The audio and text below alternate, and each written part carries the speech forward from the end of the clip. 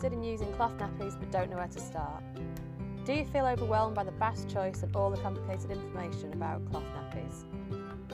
I'm Rebecca and I love helping parents, parents-to-be and all other types of carers and guardians to learn about and be successful using cloth nappies. Welcome to the Cloth Nappy Podcast, where I'll tell you everything you need to know about cloth nappies. I break down and simplify the options, the styles and the jargon so that you can confidently make decisions based on facts. Get our handy cheat sheet straight to your inbox by following the link in the show notes. Now, on with the show.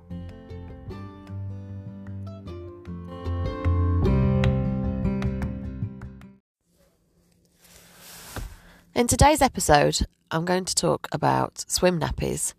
So swim nappies can be a little bit confusing, especially when it comes to reusable options. So the first thing to do if you're going to go swimming is check the requirements of the pool that you're going to. So if you're going to the beach, it doesn't matter, you can do what you want. But if you're going to a proper swimming pool or you're going to swimming lessons, so some of the big companies do lessons all across the country, it's worth checking, and probably most important to check first, what their requirements are. So the reason that you want to know that is because some swimming pools will let you go and take the baby swimming with just one swim nappy. Whereas, for example, one of the big nationwide chains of swimming lessons providers, they require a two-part system. So a single swim nappy could be anything, really. So it could be the disposable swim nappy, or it could be a branded reusable swim nappy. So some of the nappy companies, nappy brands, do sell something that they call a swim nappy. So you could just use one of those. Alternatively, you could use an empty pocket nappy or an empty wrap in the swimming pool as well. And that would be sufficient for a single nappy system. However, the two-part nappy system that gets talked about and is often required, as I say, by the swimming lesson companies and by some of the pools, depends on what their policies are. These consist of a nappy underneath of some description, so it could have been the nappy brand swim nappy, or could be the disposable swim nappy, or could be the empty pocket nappy or wrap, plus a neoprene nappy over the top. So this neoprene nappy that goes over the top has very tight leg cuffs and a tight waistband. So the reason that swimming nappies are a different beast altogether to just normal cloth nappies or reusable nappies is because the main aim is to stop poo escaping. So there is no requirement to contain the wee. So anything that you use, you don't want to have any absorbency in it, which is why you would use an empty pocket nappy rather than a stuffed pocket nappy.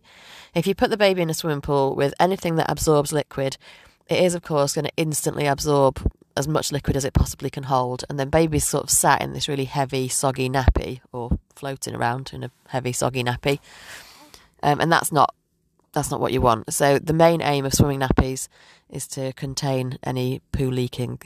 So, nobody wants to be that parent, do they?